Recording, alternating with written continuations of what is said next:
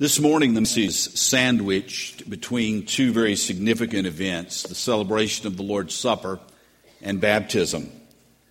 Each of these remind us of who Jesus is and why Jesus came. The Lord's Supper reminds us of Jesus' sacrifice and of our forgiveness. Baptism reminds us of the new life that we have in Christ and being brought into a new family. The body of Christ, the church. Today is the final message in this series, I Am a Church Member. And I saved this particular portion till last because I wanted to take a moment to share my heart as a pastor with you.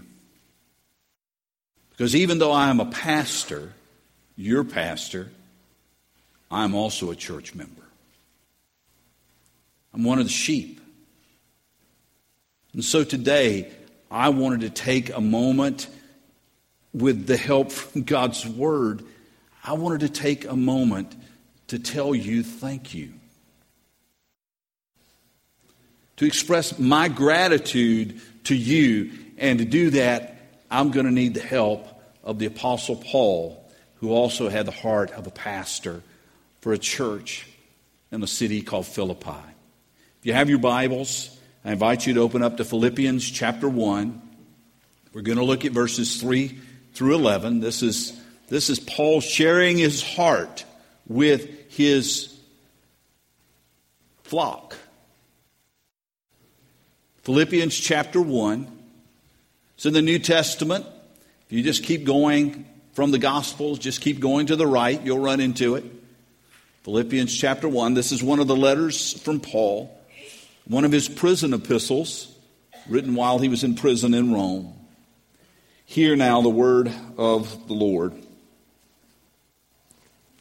I give thanks to my God for every remembrance of you, always praying with joy for all of you in my every prayer, because of your partnership in the gospel from the first day until now. And I'm sure of this, I'm confident of this, that he who started a good work in you will carry it on to completion until the day of Christ Jesus.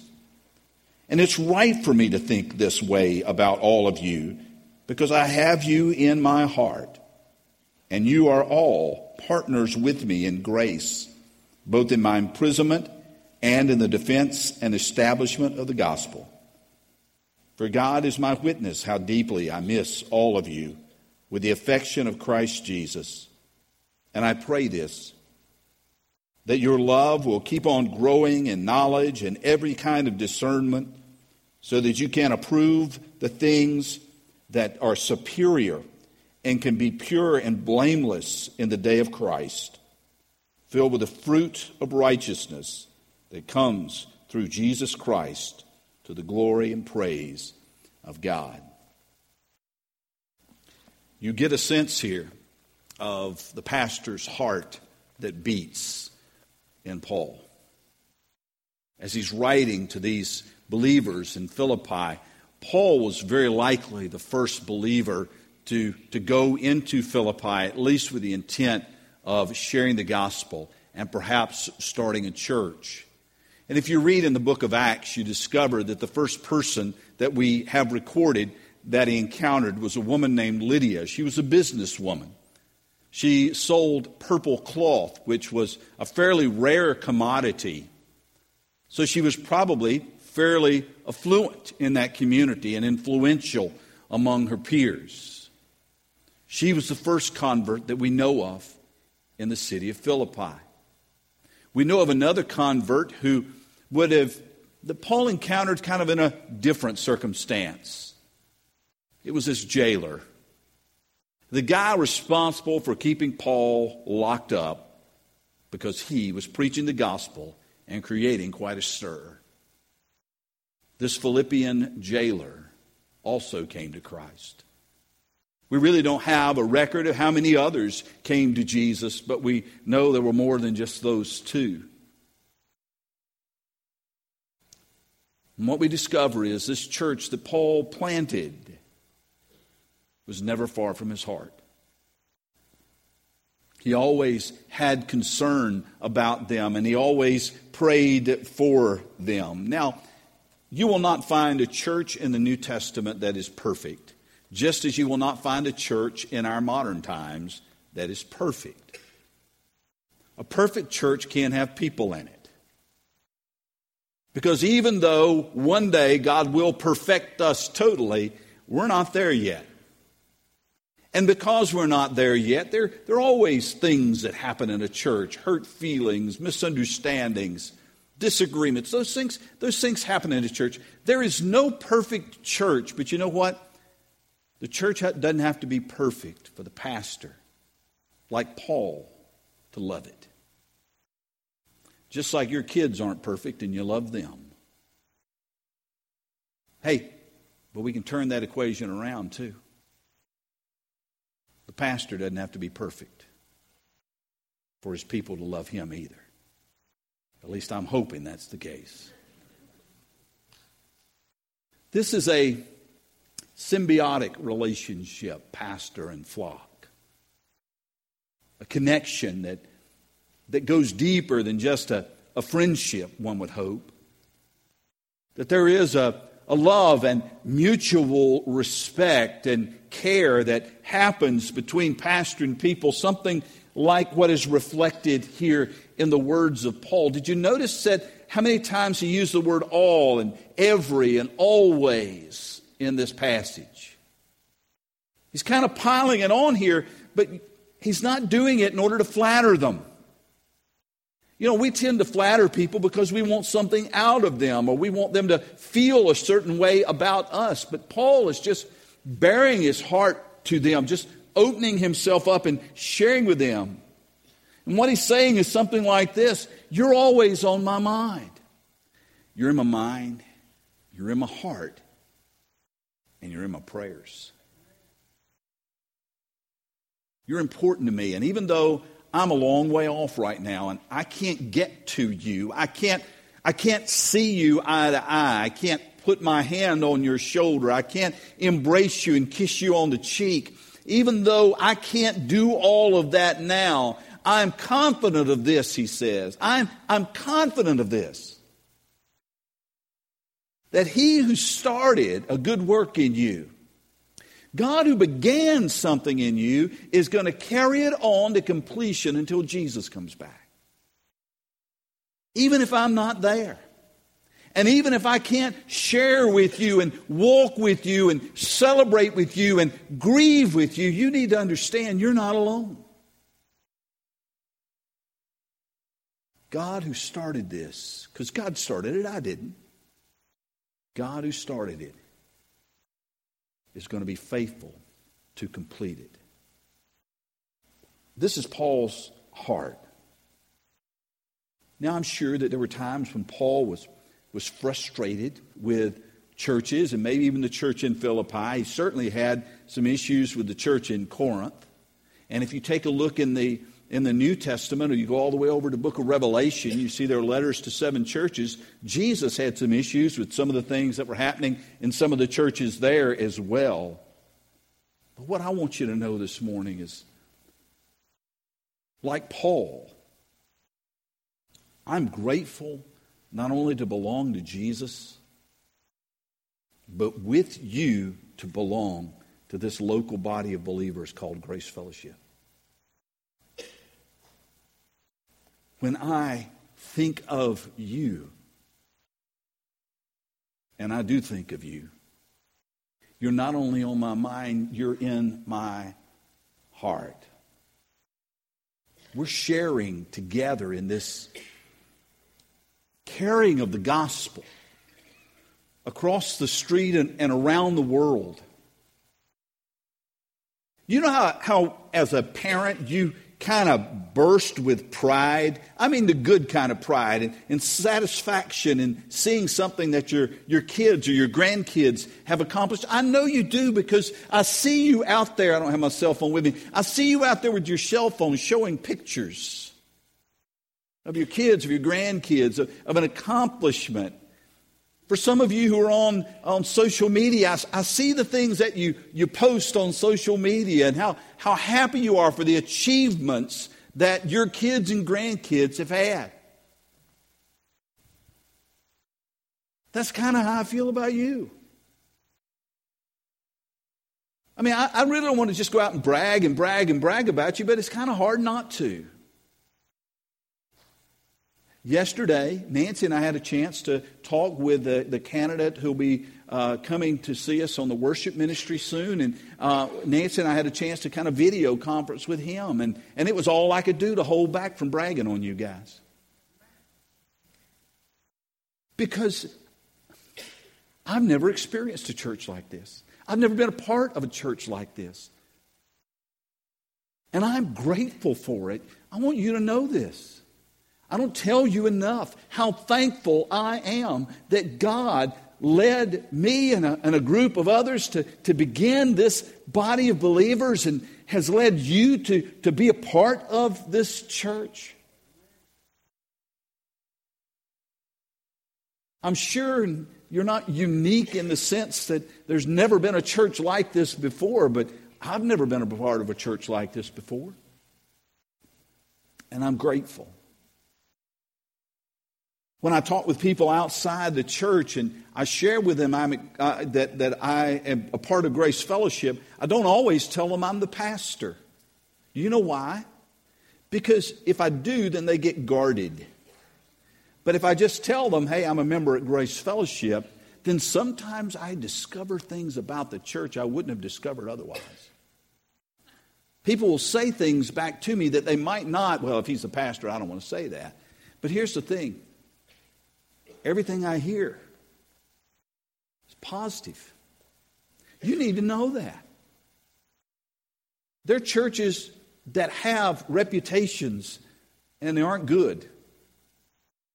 But when I talk to people, they share with me positive things, and sometimes it's about the building. Hey, I like your building. I've been inside your building, da-da-da-da-da. But most of the time, it's about you, not the building.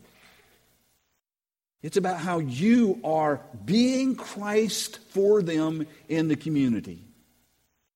How you are making a difference in the lives of people. How you are living out your faith on a daily basis in a world that, quite frankly, doesn't always receive that well. I hear positive things. And I got to tell you, good or bad, I want to bust a button. I'm grateful to be a part of this. And maybe when I look at the words of Paul, I can understand just a little bit of how he felt about that church in Philippi. And so I want you to know, just as Paul said, I think of you, you're in my mind, you're in my heart, and I give thanks to God for my every thought of you. I give thanks. I want you to know that I pray for you with joy. Now, that doesn't mean that I'm always praying for you with joy because everything's going great in your life, because for some of you, I know you've got some real struggles that you're going through right now. And so it's not that I'm flippant about my prayers, but I pray for you with joy because I know this, that he who began a good work in you is going to carry it on to completion. That what you're going through now is not the totality of your life. And God's not finished. And so I pray for you with joy, and I delight that you and I get to share the gospel and to share the love of Jesus together. And so in many ways, when I read Paul's words, it's as if I could have written them with the exception of the part of being in prison. I am a grateful church member, and I'm grateful to pastor what, quite honestly, I believe is a great church. I'm grateful for the grace of God that saved me, that we celebrated as we came to the Lord's table, and that we will celebrate as we come to the waters of baptism. I'm grateful for the people that God has placed in this fellowship who love me, accept me, even though, guys, you know this, right? You know I'm not perfect. Can I get an amen on that? Okay, you know that. But you still love me. And you still accept me, and you still encourage me, and you still hold me accountable. And I need that. I may be pastor, but I'm also one of you. I'm part of the flock. And we're in this together. I'm grateful that together we share a common mission. And that mission is to make the name of Jesus known. To call people to come into the life-changing relationship with Him. I'm grateful. I'm grateful that we get to serve others shoulder to shoulder together in the name of Jesus. I'm grateful for that. And here's what I've discovered. It's a secret. Well, it's not really a secret because it's scriptural. When you're grateful, you're joyful. And when you're ungrateful, you're miserable. And so I'm a grateful church member, and I invite you to join me in that. And so let me, I've only got, hey, listen, this is a short message. I only have 2 truths I want to share with you this morning. Very, very short, very, very brief, but I hope will be challenging for you. And the first truth is this.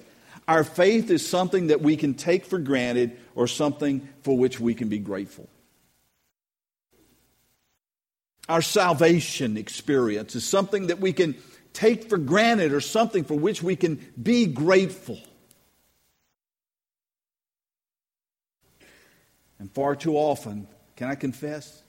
Far too often I've taken that for granted. Here's the truth. If I were to die, keel right over here, tumble down the steps, it'd be quite dramatic. If that were to happen to me, I have no doubt where I would open my eyes again. No doubt. Why? Is it because I am a pastor? No. Is it because I'm a part of this church? No. Is it because I am really a good person and everybody says so? No. Why? I am only one reason that I will be in the presence of God when this life is over, and that is because of what Jesus has done for me. I am saved by grace. That is God's gift. It's not mine. I'm saved by grace through faith. Trust, belief in Him. And this is not of myself. It is the gift of God so that I have nothing to boast about except Him. Do you know that? Do you have that confidence? I'm boasting in nobody but Jesus here. If you can boast in that, if you're grateful for that, then I celebrate with you. And if you can't, if you don't know that, then can I tell you, you can? You can. You can have a confidence that no matter what happens in this life, God's got you. And He's never going to let you go. How do you do that? You do that by receiving Jesus by faith. The Bible says if we confess our sins to God, then He's faithful, He's just, and He will forgive us of our sins, and He will purify us, clean us up from all unrighteousness. The Bible tells us that if we place our faith in Jesus Christ, God's Son, that we have life, that we are born again, born anew. That's for us. That's for you. How do you do that? You simply go to God and you pray a very simple prayer from your heart, something to the effect of this. It's not my words that are magical. Listen, you just go to God and you say, God, I understand I'm a sinner. And I'm lost. But I don't want to be. And so today I come to confess to you that I'm placing my faith in Jesus Christ, who died for me and rose again. I'm putting my trust and my faith in Him. And I want to follow Him all the rest of my days. Listen, if you mean a prayer like that,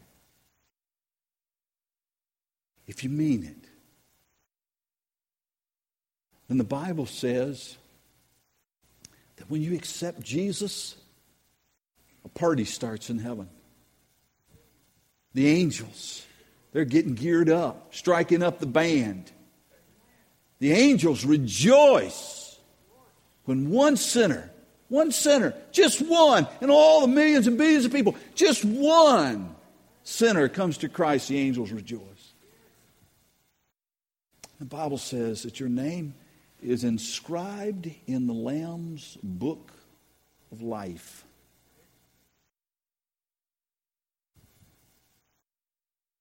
Who among you needs that today? This could be your day of salvation. A moment you will remember for all eternity. We will either be grateful for that or we'll take it for granted. Can I give you a hint? Don't take it for granted. Not what Jesus has done for you. Don't take it for granted. And the second truth is this, and it's very similar to the first, and it's this. Church membership. Not having your name on a roll, but being a part of the body of Christ. Church membership is something we can take for granted or something for which we can be grateful. Now, I'm going to invite you into my home right now to let you know that on Sunday mornings, it's not always easy for Nancy and I to get up and be here. Can I just be honest with you on that? Some of you experience the same thing. It's a challenge. You think, my goodness, at least for her, because they've got a day off tomorrow, at least for her, it's a 3-day weekend. Oh, man, wouldn't it be great? Just didn't have anything to do for 3 days. Just didn't have to go anywhere. Just lay around in your pajamas all day for 3 days. Man, wouldn't that be awesome? But as we talked about this morning, the realization came, we can get up and come, and we're not being followed by the secret police. We can do this. We can come and join together with you guys in worship and not have to worry, and do it in the broad daylight, not have to do it in a dark room somewhere in the middle of the night so that people don't come and run us off and beat us up. We can walk out of this building onto the public square and declare the name of Jesus Christ without getting our heads lopped off. Is church membership something we're grateful for? Cherish? Rejoice in? Or is it something we simply take for granted? Can I give you a hint? Don't take it for granted. Not all of our brothers and sisters have this. And for some of you who've kind of been on the periphery, you've been around, but you really haven't connected, can I encourage you to consider being a part of the local body called Grace Fellowship? Joining your life with us, becoming a part of the body rather than being apart from the body. If you need a church home, maybe this is where God's calling you. And if it is, don't let anything hold you back. I'm grateful to be a church member. I'm grateful to be a Christian. I'm grateful to be your pastor. I invite you this morning to consider the blessings of believing, belonging, and becoming, so that you too might know what it means to be a grateful church member. Let's pray. Father God, thank you for your word. These words of Paul written so long ago still speak powerfully of what it means to be a part of a church, what it means to belong, what it means to be grateful. Father God, I thank you that you have placed me here as your child in this particular body. Lord, we rejoice. I rejoice over that this morning. And there are many others this morning who rejoice over that this morning. But I want to pray specifically, Lord, for those who don't know, who don't have that confidence of eternal life, but who are ready today to enter into it, to have that blessed assurance that Jesus is theirs. Lord, if you're calling someone to yourself today, someone to come to faith today, draw them. Draw them by your love. Draw them by your grace, that they might know you. Lord, if there are those who need a church home, and you've been calling them to come and to connect, let this be the day. There are those who simply have taken both their salvation and their membership in the body of Christ for granted, who simply want to come, Lord, and say that they're sorry and want a new start. Let this be the day. Let them come. Lord, whatever it is that you call us to, we're ready to respond. And we pray it in Jesus' name. Amen.